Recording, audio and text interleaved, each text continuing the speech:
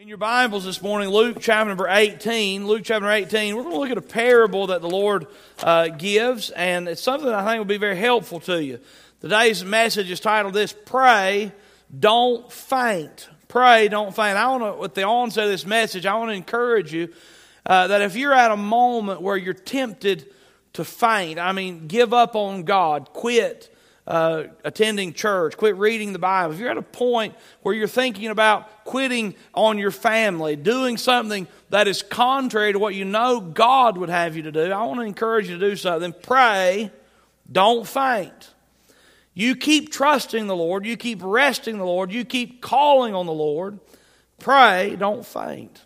Pray, don't faint. Let's look at this text together and an interesting story and a message, a story that's often misapplied and misinterpreted. And I don't think I'm so smart that I got it all figured out. But I think you'll see what God wants us to know as a result of this little parable by the time we finish this message. The Bible says in Luke chapter 18, verse number 1, He spake a parable unto them to this end, that men ought always to pray and not to faint, saying, There was in a city a judge which feared not God, neither regarded man. And there was a widow in that city, and she came unto him, saying, Avenge me of mine adversary. And he would not for a while. But afterward he said within himself, Though I fear not God, nor regard man, yet because this widow troubleth me, I will avenge her, lest by her continual coming she weary me. And the Lord said, Hear what the unjust judge saith. And shall not God avenge his own elect, which cry day and night unto him, though he bear long with them? I tell you that he will avenge them speedily. Nevertheless, when the Son of Man cometh, shall he find faith on the earth? And we come to this passage of Scripture, and so the Bible just says in the very first verse, it says, He spake a parable unto them to this end. To this end. The Bible just makes it clear that He's telling us a parable, and here's the reason He's giving us the parable. To this end is why He said this parable, and He said the parable because so that men ought always to pray and not to faint. So we see in the very beginning of this passage of Scripture, the reason for this little story and this parable that Jesus is giving is so that men will pray, always pray, and not faint. Pray, don't faint. And the story goes something like this. There was in a city a judge. Now I'm just going to tell you, this was not a good judge. This judge was a real live piece of work. He's not very nice. The Bible describes the judge as a man that feared not God and didn't regard man. He is not nice, and he's got some major problems. The judge sets the scene, and then the Bible says there was a widow. When we see the word widow, immediately we are in the Bible context looking at someone who is having a great deal of suffering, who is a weak person, someone who needs lots of help. And this widow lady, she has someone who is trying to hurt her, someone who's trying to take advantage of her. And the Bible calls this person an adversary. The widow's only hope of having this adversary taken care of, dealt with, is for the judge to rule on her case and take care of her adversary. So she goes to the judge and asks the judge, help me, help me. But the judge doesn't fear God, doesn't regard man. And so instead of having a heart of compassion and love for the pitiful situation that the widow's in, the judge makes her wait, just out of spite. About that time in the story is when I want to crawl into the story and choke the judge. I can't recommend that, but that's what I feel like. This poor widow. And here's a man that has in his power the ability to take care of every of her problem, but he won't. And the Bible says he makes her wait.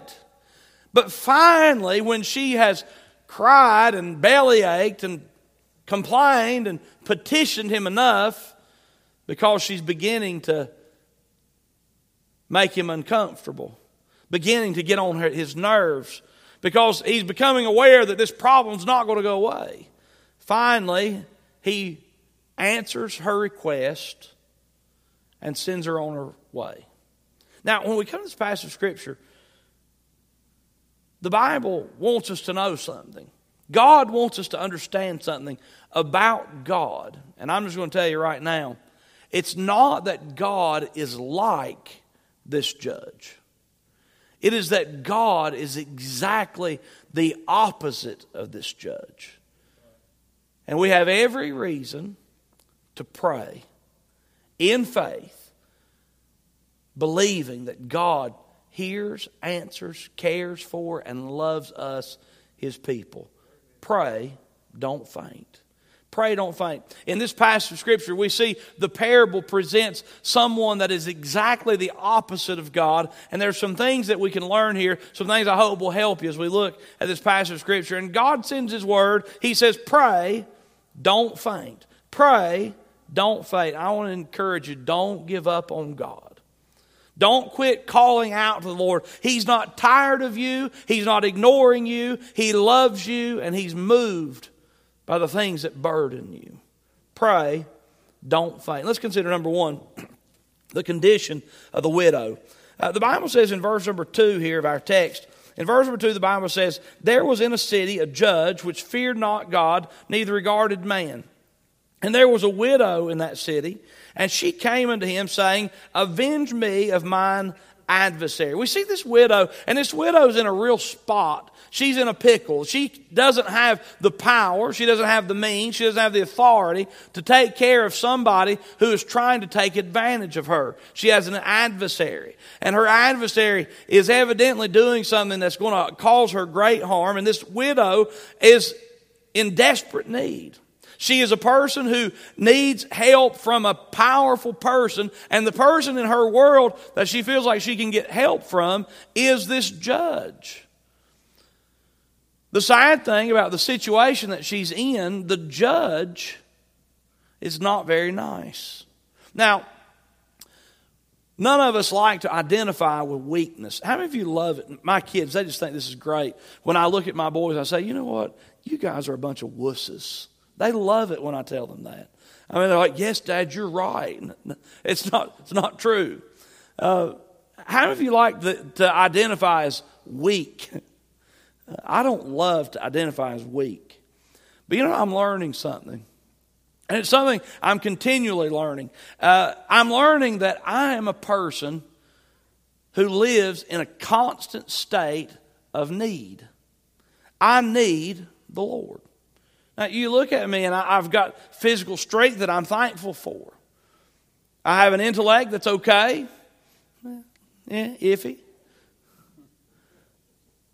God's given me a means by which to earn a living and provide for my family. And I've got some things going for me. I really do. I know that. But I know something, and it becomes more and more clear every day, that no matter how much blessing I have, I'm just telling you, I know that I need God.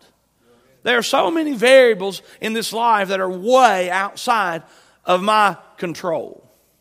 I can't control the weather. I can't control the economy. I can't control the circumstances that surround me. There are so many things that are out of my control. And the longer I live, the more I realize the majority of things are outside of my control, and I need God. I don't want to have to identify with this widow lady who is in desperate need of somebody to take care of him, but I know that I must. I need God. You see, my first need for God is the fact that I'm a sinner and I need a Savior. You see, until you come to the place where you understand that you can't be good enough to go to heaven and you need Jesus to forgive your sins and be your Savior, until you get to the place where you acknowledge, I need God, you can't have everlasting life. This widow, she needed help. She needed somebody. She needed to go somewhere for help. Now, this widow had something and is presented in a way that doesn't identify with the way we are. The judge, the person that she went to see, to get help from, didn't love her, didn't care about her. But I'm so thankful when I come to God, He loves me. You see, I need the Lord. The condition of this widow, her future depended on an unjust judge and an unjust system. Her future was in the hand of this wicked man. And in order to get what she wanted, the Bible shows us that in order to get what she wanted, she had to just keep going back and going back and going back and going back. And finally, when she'd gone back enough, the unjust judge said, "Man, you're getting on my nerves. All right, fine, I'll take care of your case." The condition of the widow. Now, we're all weak and need the Lord. But I'm so thankful I can tell you that our Savior, Lord Jesus Christ, and God, who we depend on, is not like this unjust judge. The condition of the widow. Number two, the crass judge. Have you ever met anybody that was just crass? He was insensitive. He was wicked. The crass judge. Now, the Bible gives us some details about this judge. The Scripture says in verse number 2 that there was in a city a judge which feared not God, neither regarded man. Now, the first thing the Bible tells about this judge is that he feared not God. I'll tell you, that is a really bad place to be. It's a bad place to be. He feared not God. And when we just make feared not God, we just take that phrase and let the rubber meet the road. Let's just bring it down to the bottom line. He didn't care what God said. He didn't care about what God commanded. He didn't care about how God wanted him to act. He didn't fear God. He didn't fear God.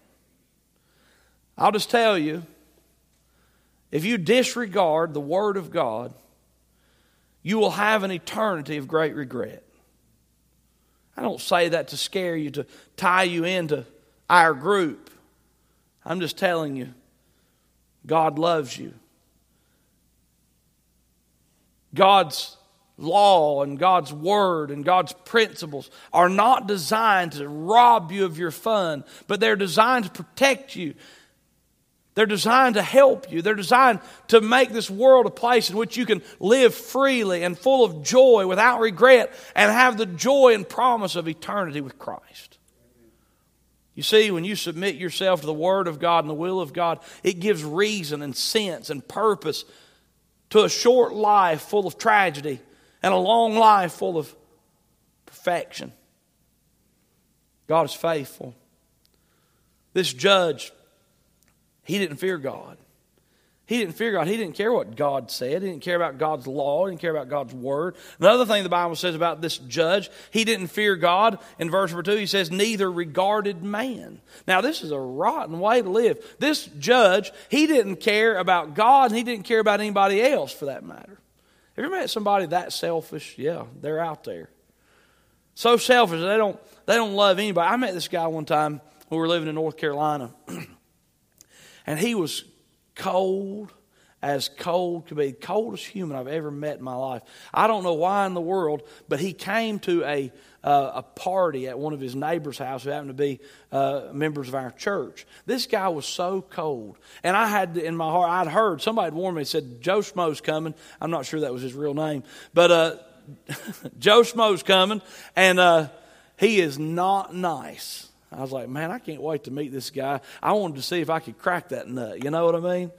And he is not nice. At that time, the boys were little and cute. They've grown out of that. But I was like, if I can't crack these nuts, these kids can crack these nuts. And he's mean. They warned him, he's nasty. He's mean. And I couldn't wait to meet him. And I remember going to his presence. I introduced myself, and one of the first things out of his mouth was just crass and unkind and mean. And I said, hey, I've been wanting to meet you. My name's Cody. I'm the pastor at Boiling Springs Baptist Church. He's like, I've heard about you. I said, well, I'm glad to meet you. You probably won't be for long. I said, no, I'm serious. I'm glad to meet you. He said, here's my kid. I said, here's my boys. And the boys, they smiled at him and tried to shake his hand. He's like, I hate kids. I hate kids. I said, really? How do you hate kids? I've always hated kids. I was like, well, it's nice to meet you. And you know what I decided? I wasn't going to be able to crack that nut. And I went and had something to eat and left him alone. Bless his heart. It's pitiful. But that was this judge. He was that mean. He didn't care about nobody. He didn't care about nobody. He didn't regard man. He didn't like people. He didn't listen to God. And I'll just tell you, that is no way to live. That's no way to be. And maybe you're not quite that nasty, but in your heart, you don't want anything to do with other people. You've lost a sense of compassion. You're mean-spirited. Stop that. There's no room for that in the Christian life. You see, the condition of the widow, she was a needy person. The crass judge, he was rotten to the core. The Bible continues about our judge, verse number 4. He would not, for a while, hear her case or help her. Now, this is sad to me. Here's this lady, and she's in desperate need, and this judge has in his power to speak a word, and all of her problems are solved. But you know what he decides to do? He decides to make her wait. Have you ever met somebody that just because they have a little power over you or over somebody else, they like to make you wait? You know what? Some people with authority like to play this cat and mouse game. But let me tell you something. If you're that person, you're not a cat and we're not mice. And if you can help somebody and you can relieve some stress and relieve some problems and some pains in somebody's life by just being kind now, would you do that? Please. You may be tempted this week to withhold some piece of help from somebody that you can help and know you can help. Just because you're being a little bit stubborn. Stop that mess. This judge, he was not nice. He made the widow wait a while. Finally, after a while, the Bible says, afterward he said within himself, though I fear not God nor regard man, verse number 5, yet because this widow troubleth me, I will avenge her, lest by her continual coming she weary me. What was the thing that finally motivated him to do what was actually right? What was it? She got on his nerves. She got on his nerves. This guy's awful. She got on his nerves. And he acted for selfish reasons. And he is no good. How many of you are like me and you don't like this judge? I don't like him. He's the crass judge. He makes this woman wait. And finally, because she got on his nerves, he took care of her adversary. Isn't that sweet? Do you know what some people want me to believe? Some people want me to believe that this parable teaches us this wonderful truth. That you and I are like the widow and God is like the judge. And if we'll pester God enough and bug God enough and pick on God enough and pray fervently enough, finally God, He'll get so tired of us praying that He'll answer our prayers. Does that sound right to you? Me neither. And I'm glad I can tell you that's not what it means at all. There's another place in Scripture. Keep your finger here. If you'll stick with me, we're bringing this thing to a conclusion. I think it'll make sense. Look with me over in Luke chapter number 11, just a few pages back in your Bible. There's another parable that looks similar to this, and I think you'll find it helpful. Luke chapter number 11, and the Bible says in verse number 8. Luke chapter 11 and verse number 8. In Luke 11 verse 8, back up to verse number 5, I'm sorry. The Bible says, He said unto them, which of you shall have a friend, and shall go unto him at midnight, and say unto him, Friend, lend me 3 loaves. For a friend of mine in his journey is come to me, and I have nothing to set before him. And he from within shall answer and say, Trouble me not, the door is now shut, and my children are with me in bed. I cannot arise and give thee. I say unto you, though he will not rise and give him, because he is his friend, yet because of his importunity, he will rise and give him as many as he needeth. And I say unto you, Ask, and it shall be given you. Seek, and ye shall find. Knock, and it shall be opened unto you. Now, Jesus gives this parable. It's an interesting parable. He says, how many of you, here's the scenario.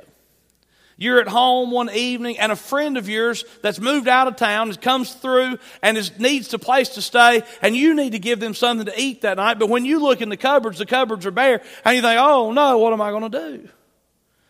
So you have this thought, okay, I know what I'll do. I've got a friend. And he's probably got some bread and bread to spare at his house. So I'm going to go and I'm going to knock on it's a little late, I know, but I'm in need. And I'm going to knock on my friend's door and I'm going to ask my friend if I could borrow a few pieces of bread to feed my guest. And so you go over to your friend's house, and you know how it is. You don't really want to ask things, but this is a desperate situation. You know it's late. You know that you think these folks are your friends. And so you go to your so-called friend's house, knock on the door, and say, hey, man, I got a problem. I need some help. I need some bread. Some of my friends from another town have come through, and I need to feed them. I don't have anything to say before them. Hey, you think you could hook me up? And your friend, instead of getting up out of bed, yells back at you and says, it's late. The kids are asleep. We're tired. Go somewhere else. We don't want to give you any bread. But finally, because you're desperate and he's the only place you know to get friends, you say, hey man, listen, I'm sorry to bother you. Man, this is terrible. I'm sorry to get your kids up. I'm sorry that I make such a mess, but I need bread. Help me, help me, help me. And finally, because you've petitioned your so-called friend so much that he finally gets tired of you and says, you've already woke up the kids, I guess I'll go ahead and give you the bread. Now, let me ask you a couple questions. Does that sound like a real good friend to you? Does it? No, that's no friend at all. That's not a friend.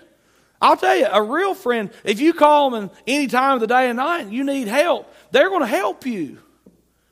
And so the Bible says, listen, God is not like this so-called unkind, ridiculous friend.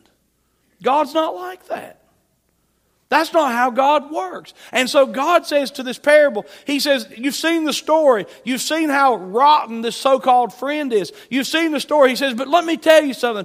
I'm not like that. What He says? He says, knock, and it shall be opened unto you. Seek, and ye shall find.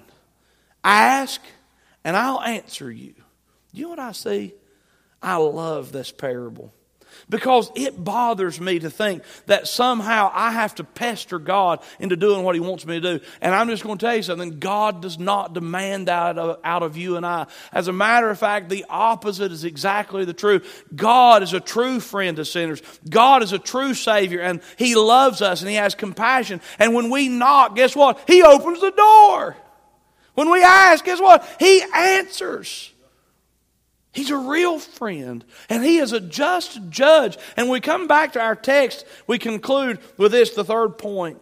We're moving away from the judge. And looking at this verse, the third point, our God in contrast. How is God really? So the Bible says in verse number 6 of Luke chapter 18, our text, the Bible says, and the Lord said, hear what the unjust judge saith. What does Jesus want us to do? Jesus says, I want you to pay attention to what the unjust judge said. The first thing He said, He says, I don't fear God and I don't regard man. Let me tell you something. He didn't fear God. He didn't care what God's Word says. But God, our Father, Jesus, our Savior, who we pray to, He is a fearer of God. He does obey His own rules. You know something that we can rest in?